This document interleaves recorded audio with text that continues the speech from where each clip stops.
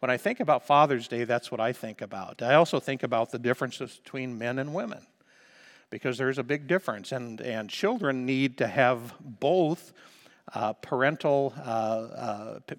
parents speaking into their lives to find real balance. Somebody say amen. Rather humorous way to put it, but it's actually pretty true. And some of you have maybe heard this, but according to a man, a definition, what is a cat? Okay, what would you say a cat is according to a man? And a man would say that cats do whatever they want. They rarely listen to you. They are totally unpredictable. When you want to play, they want to be left alone. When you want to be left alone, they want to play. They expect you to cater to every whim, their every whim. They're moody, and they leave hair everywhere. They drive you nuts and cost you an arm and a leg. And conclusion is, they're tiny women in fur coats. Of course, the ladies, what is a dog according to a lady? Dogs lie around all day sprawled on the most comfortable piece of furniture in the house. They can hear a package of food opening a block away, but they don't hear you when you're in the same room. They growl when they're not happy. When you want to play, they want to play. When you want to be left alone, they want to play. They're great at begging. They will love you forever if you just rub their tummies. They leave their toys everywhere. They do disgusting things with their mouths, and then they want to try to give you a kiss. Conclusion, according to a woman, they're little men in fur coats. So we have that little definition there on a Father's Day to remember the differences between men and women. And like somebody once said, the difference between a man and a woman, a man said, "Vive la différence," which in French means, thank goodness for that little difference. You know, that's pretty awesome. I don't know about you, but I love being a man. I love being a dad. I really love being a grandpa. But I love being a husband. I love my wife. She's been faithful to me. She's the mother of my 5 daughters and a grandmother of our children and a mother-in-law to our son-in-laws, who like their mother-in-law, by the way. They get along very well, thank you. And that's an awesome thing, isn't it, to have that kind of legacy, and I trust that for you as well. I want to speak today, and actually just pointing out, this is June 17th, 2021, that my first time preaching at Calvary Temple at that time, at the old church, was on June 17th, 2001. This is June 20th, but just a few days off my 20th anniversary, the day that Sunday evening on Father's Day, there was a business meeting, and we got a call at the motel that we had been voted in by a little over 93% of the congregation, the voting members. I never did try to figure out who the 7% were who didn't vote for us. That's okay. That's not important. Suffice to say, a year later, it was still the same. Nobody left, but I assume it's either the same 7% or a different 7%. You know, I don't know. Don't care. I just know that I know that God called me to Marinette to be the pastor here, and I've been thankful. My wife has, my family ever since, and I know Pastor Curl and Sister Curl pastored here from 74 to 80, and they feel the same way. They love this church, love this congregation, and they've been a blessing to us since they retired and become a part of this congregation. Sister Curl taken home to be with the Lord, and she is celebrating in heaven today her salvation. Somebody say amen. So the title of my message today is Leaving a Pathway That Leads to Blessing. We all want, I think every father wants to leave a good pathway for his children. Good fathers want to do that. Sometimes fathers, tend to be, as Catherine pointed out, there's some that wounded their children, and that's unfortunate. But the good news, like Catherine said, we have a good Father in heaven. He's a good dad. He's a good papa. And I tell you, he is a blessing to me, a good father to me. But there was a group of primary school children who were asked to describe what makes up a good dad. What do you think makes a good dad? And they agreed that a good dad makes you feel safe. They can protect us from being hurt, knows how to keep out the bad guys, and a good dad always listens to mom. I don't know how many good dads we have here according to that definition, but I hope so. Howard Todd Collins outlines some of the qualities that are proven most significant in helping kids grow to be resilient, healthy individuals. And a few of these, I'm not going to use all these, but just go down just a list of just a few, because I agree with this, is number one is dependability. A good dad is dependable. And what does that mean? It means that they are there through thick and thin, being consistent and available to kids. They don't cut and run. They don't quit when times get rough and times get tough. And secondly is being personally involved in their kids' lives and in the family. That the family is important. That we spend time with our children and spend time with our wives to build a healthy family. That means sometimes, like when I was younger, I worked a lot of hours. I was in sales, and then I went into management, and there were times that I, trying to learn how to be a good golfer, because in the sales management, we had golf tournaments, and I enjoyed golfing too, by the way, but because of the expense and because it took time away from my family when I'd already been working on a huge amount of hours, that I chose not to pursue that. I chose not to push that. And because of that, today, I'm still a horrible golfer. I mean, I'm bad, but I don't care. I still like going out occasionally. Haven't done it for years, but I still enjoy doing that. Thirdly is having compassion. A good father, it's good to be tough and manly. Generally, the mothers are usually the compassionate ones, the empathetic ones, the ones who feel the touch, that soothe, hurt feelings. But men need to have compassion as well. And what we don't have naturally because of our manliness, because of the testosterone, we have to learn to be compassionate. Amen? We can learn compassion. And God can help us with that and be connected to your kids. And number 4 is really important. We've already touched on that. Value the mother of your children. Show respect to her.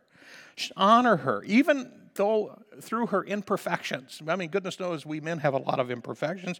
It doesn't always mean agreeing with her, but honoring her nonetheless. You can disagree agreeably. Somebody say amen. I mean, that's true, right? If we really work at that. And children notice how a husband treats his wife, how they treat their mother. I had 5 daughters, and I can tell you that when we would have a little disagreement, little tiff, and if mom would cry, she could be totally wrong, obviously wrong. And it didn't matter. My daughters knew she was wrong. And they would turn and look at me and give me that look, and I would just melt. It was like, but she's wrong. I was the victim here. And it's like, no, you made mom cry. It didn't matter whether you were right or wrong. If you make mom cry, then you're the bad guy. I'm just telling you. Some of you guys know that, amen? You want to give me a witness there? And so, valuing mom, loving her through thick and thin. And can I tell you this? I know in the age that we live in, the culture, there's so many divorces. And I understand that, and God will forgive and pardon that, but I'm telling you, that even though you may have an ex and she has your children that you share, I don't care how mad she makes you, you need to honor her to your children, and you need to guard your tongue, guard your mouth. And I say the same thing to moms about dads. Guard your tongue and honor the father of your children. And also being verbally expressive in encouragement, expressing love, and being very clear about the rules so they understand clearly what is expected, but especially in expressing love. Now, some men, I've heard some adults tell me that my dad, he never told me he loved me. He didn't express any kind of affection to me. Well, that's unfortunate because I believe that dads should be very affectionate in the expression of their words and their body language to their children in an appropriate way. Another one is being an example of honesty and integrity. And there's a big lack in that in our culture today. But children need a moral guide. And I'll tell you what, as I said earlier, children will do what you say until they get old enough and big enough to do as you do. And then it doesn't matter what you say, but a wise parent, a wise father will raise his children in the fear and the admonition of the Lord and set an example of how that is done. And then the children will follow that example more than likely. And so the other one, playfulness, have fun, play games, jokes, humor, but not crude and harsh humor, sarcastic humor. And one more is be an example of how to work hard and earn a good living. Teaching your children the value of money will help them be successful in life. So that's just a little something I threw in there.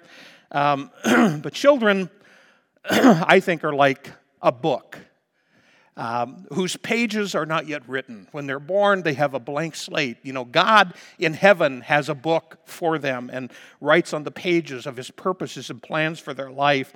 But when we receive those children into our homes by birth or by adoption, the story of their life unfolds day by day. The ending of their book at the end of their life is yet to be determined by what is written in the book throughout the years. The pages of their book are written upon their hearts and on their memories of what truth is and who God is and what is my purpose in life and the reason for me being even alive, giving them something to believe in.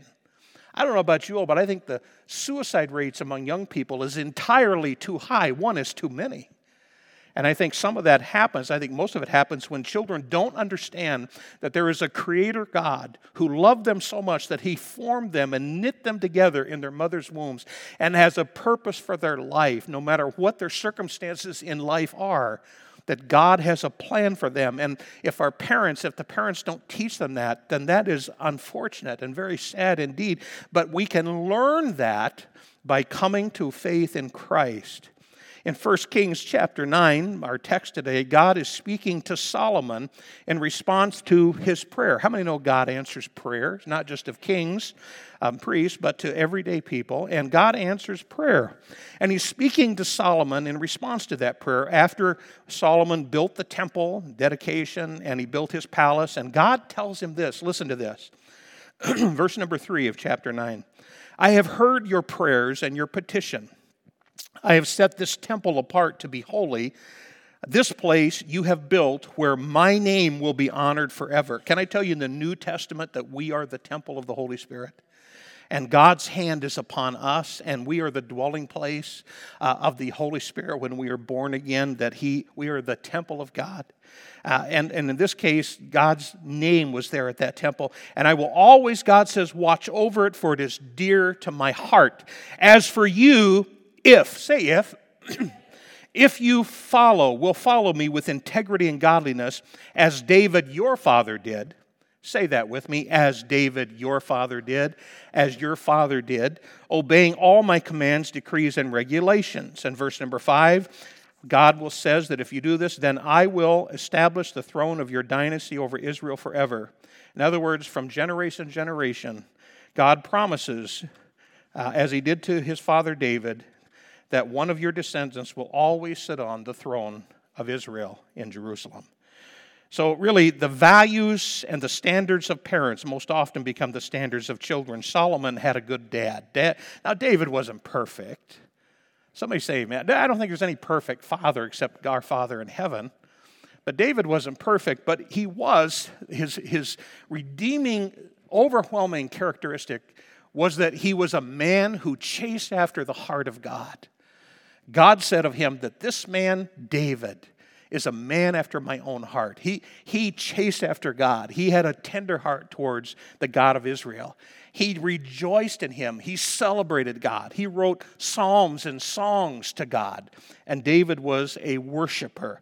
And I love that. So, because you know what that means is David, his saving characteristic, really was an example to his children and his children's children of how one should have a relationship with God. Solomon watched his father.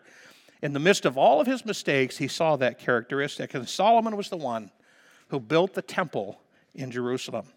Proverbs 22, verse 6 says, train up a child in the way that he should go. When he is old, he will not depart from it. Some have supposed that to be a promise of God. That is really not a promise. It's a general statement of a truth. Is that when parents take the responsibility seriously of training up their child in the way he should go, of helping form a pathway, as I said in my habit, leaving a pathway that leads to blessing, is that the children will look at that and say, I think that seems right to me. That seems okay to me, right? And so follow that. In any event, I believe that certain choices that we make as dads can have both a temporal and an eternal consequences in our children's lives and the succeeding generations.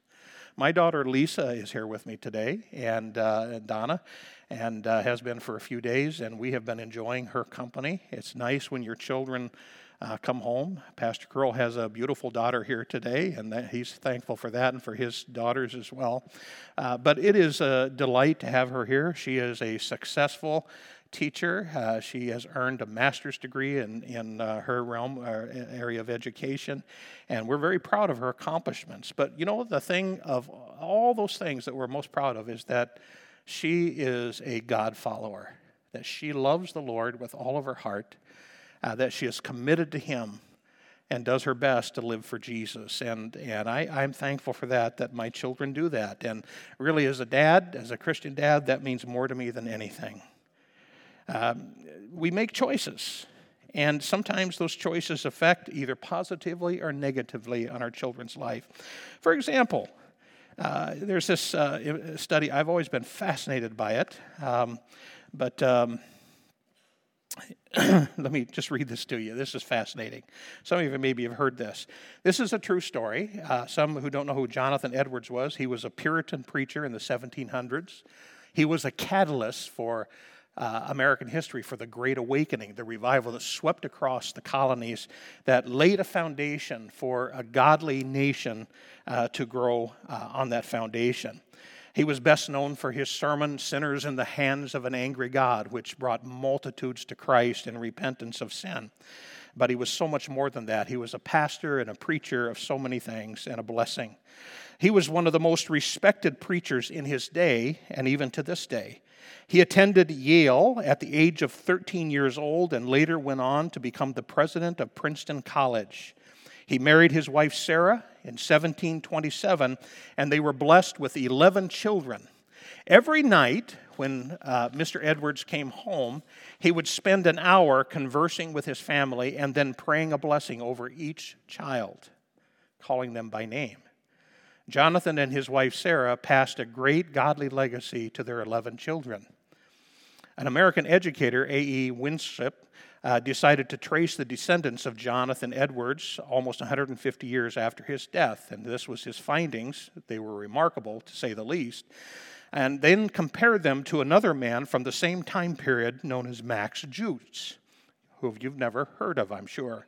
Jonathan Edwards' legacy includes, listen to this, 1 U.S. vice president, 1 dean of a law school, 1 dean of a medical school, 3 U.S. senators, 3 governors, 3 mayors, 13 college presidents, 30 judges, 60 doctors, 65 professors, 75 military officers, 80 public office holders, 100 lawyers, 100 clergymen, and 285 college graduates. How may this be explained? Edwards, number 1, was a very godly man. He also believed in hard work, and he was intelligent and moral in his ways. Furthermore, Winship states that much of the capacity and talent and intensity of character of the more than 1,400 Edwards family is due to Mrs. Edwards. Thank you, Mom. Max Jukes' legacy was this. He came to the people's attention when the family tree of 42 different men in New York, in the New York prison system, were traced back to him. He lived in New York about the same time period as Edwards. The Jukes family originally was studied by sociologist Richard L. Dugdale in 1877. Jukes' descendants included 7 murderers, 60 thieves, 190 prostitutes, 150 other convicts, 310 paupers, and 440 who were descendants that were studied. 300 died prematurely. These contrasting legacies provide an example of what some call the 5-generation rule. Isn't that 5-generation rule? How a parent raises their child, the love that they give, the values they teach, the emotional support they offer, the education they provide, the influences not only their children, but the 4 generations to follow that first generation, for either good or for evil. And that is an incredibly challenging thought. If someone studied your descendants 4 generations later, what will they find if the Lord tarries? What will they discover about you, the first generation? Do you want an Edwards legacy or a Jukes legacy? The life you live will determine the path that you leave behind for the succeeding generations. You know, Proverbs 14:34 says this: righteousness exalts a nation, but sin is a reproach to any people. In the day and age which we live in, it is a time that we need godly parents, but especially godly fathers, who will stick around and do the job that God intended for them to do in reaching their own children for Christ and setting an example and creating a pathway for them to follow that will lead them to blessing and not a curse. Somebody say amen. Children need to be taught. Good children don't just happen. They are formed and they are shaped. They are molded by the parents and how they mold them and how they shape them, the example that they leave for them.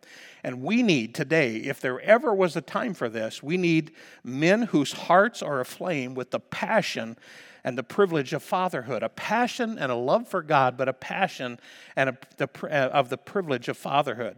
When dad or stepdads, whether dad or stepdads, men need to pour their efforts into building strong families whose God is the Lord, and their standards and morality reflect the scriptural standards of the Lord. The standards of the Lord. The reason this nation is in dire straits right now of impending judgment hanging over it is because we have neglected the most basic principles of parenthood, of raising up the next generation to serve the Lord and evangelizing the lost. Somebody say amen. I know that my friend Dennis Schmidt, and I just use him for an example, and he doesn't mind. He's my friend, and he'll forgive me if he doesn't like it, but I think he'll like it. Dennis has no children of his own, but he has 2 stepchildren. And you would never know that because both the children and Dennis would never even give you the impression that he's not their real father. And I remember hearing stories over the years and Dennis just laughing and carrying on like a child himself, having fun, right? Remember we talked about being playful and having fun. Dads need to do that. When the children would come over and they were little, he would, his three children, I should say, I said 2, I meant 3, but they would come over and he would go down to the basement of the parsonage up in Athelstane and there'd an old table down there and some chairs, and he would get some blankets out and make a big tent, and they'd be under there. They'd get sleeping bags and sleep under the tent for the night, and his children remember those things into adulthood. And I remember Dennis sharing with me one time, he said he went to visit his son and daughter-in-law, and he was in bed sleeping.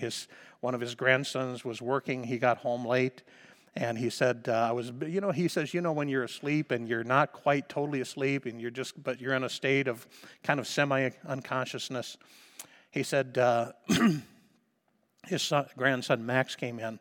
He heard in his sleep state just footsteps real quiet coming in, and he all of a sudden heard this whisper, "I love you, Grandpa." And he felt a kiss on his forehead, and then he tiptoed out, and he said, "I was just awake enough that I knew what was going on, but I was so into sleep that I couldn't wake up." And he said, I want to tell you about my friend. He didn't tell me with a straight face. He had a big lump in his throat and cried when he said that. I'm going to tell you, as a stepdad who loved his wife's children as if they were his own. And I'm telling you, stepdads, love your sons and your daughters of your wife. Be a dad to them. Set the example for them. Express and show love for them and acceptance to them. Somebody say amen, amen. That's an awesome testimony of my friend, and I love my friend so much. Fathers have a divine call to mold the character of their children. And, I can throw you all kinds of statistics, and I'm not going to have a long, drug-out sermon here, but, what was said needed to be said about generations, because I think of generational godliness rather than just one generation, because I care where my children, and I care where my grandchildren, and I care where my eventual great-grandchildren are going to spend their eternity once they die. I care about whether they go to heaven or go to hell. And because of that, it drives me and my wife that we wanted our children to live for the Lord. Sometimes we were a little too harsh with our children because we were trying to make sure they got it. And I think they forgave us for the harsh times, and we showed enough love, I hope, that overshadows the harshness that sometimes and the strictness that we had with them. I know that some of my family members, our family members, both Donna and mine, often commented about how that you are too protective over your children. They're not going to be able to make it in the real world because you're overly protective of them. And my response then, on the other side of the equation of time, was that they are our responsibility, and we'll raise them as we feel God leads us to do that. And the difference, and this is not something I'm happy about, but those who criticize this, their children didn't turn out so well. They were too permissive. They had very little structure and very little rules. And I'm just telling you that you can be too strict, but you can also be so lenient that your children don't understand boundaries and they don't understand coloring within the lines of God's moral standards. Are you listening to me today? I'm just telling you the truth. Studies reveal that that fathers most significantly influence their children's sexual identity. I'm not saying that is a hard and fast rule every time, but the fact of the matter is children have good father image and influence, and the influence of a good father relate well to the opposite sex. These are scientific studies.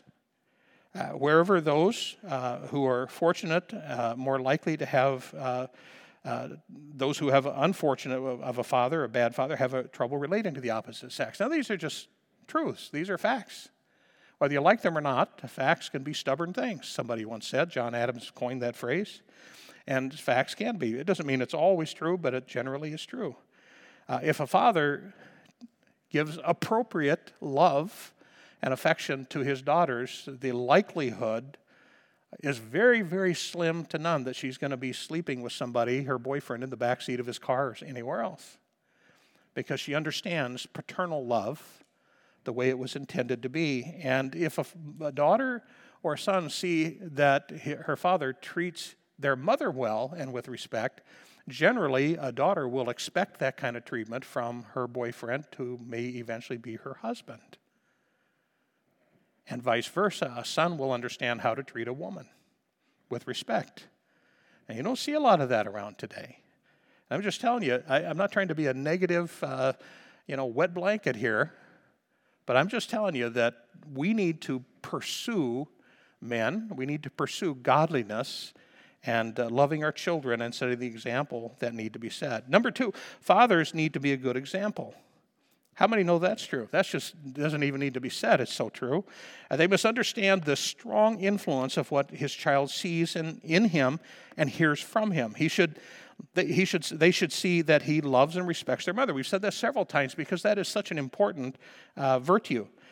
He should also show the importance and the priority of the Word of God. You ought to be shouting me down right now, because the priority and the authority of the Word of God should govern the standards in the home. And the standards in the home should govern the behavior of the children. Not just when they're in the home, but even when they are outside the home, outside the purview of their parents. I love the old story, it's a true story of a young teenage girl who went out with her friends in a car, and a group of teenagers in a car driving around, and all of a sudden it was, I think, why don't we go get some, somebody who can get us some liquor and we can drink. And the girl was back there, and she just, kind of, what do I do? I don't want to do this. And, we don't do that in our family. And so she finally just said, hey, could you guys just drive back by my house and drop me off? I really don't want to go. Oh, they started making fun of her.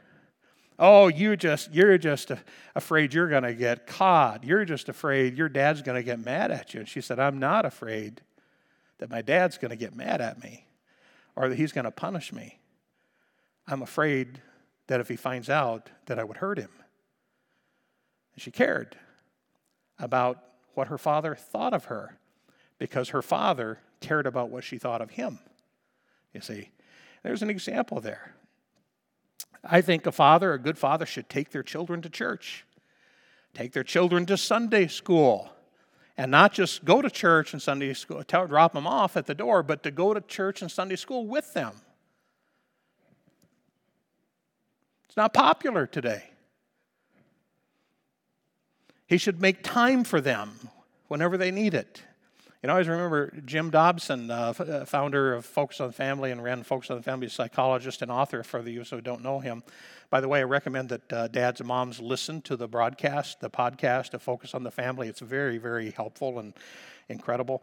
But I remember Jim Dobson, as busy as what he was in his medical practice, but also in running Focus on the Family, that all of his assistants, his secretaries, and administrators knew that no matter how busy he was, that even if he was in an important meeting, that if his son or daughter or his mother, when she was alive, or his wife ever called, that he could be interrupted for them. And I think we need to have that same attitude as well. I do in my office as well. But a good father protects his children from evil influences, and there's a lot of them out there. Amen? Protect them from viewing certain TV, movies, different magazines aren't so much, but wrong friends, language, sensuality of the culture, and this includes the bad influences of a secular educational system that intends to mold each child's mind into a secular and godless worldview. And I'm just saying that out loud, that you need to be responsible for creating a culture of a worldview that is biblical for your children. And just in closing, just a few more points here. Some of the things that children should see their father to make a good influence. And children should see their father feel their father's interest in the things that they're interested in.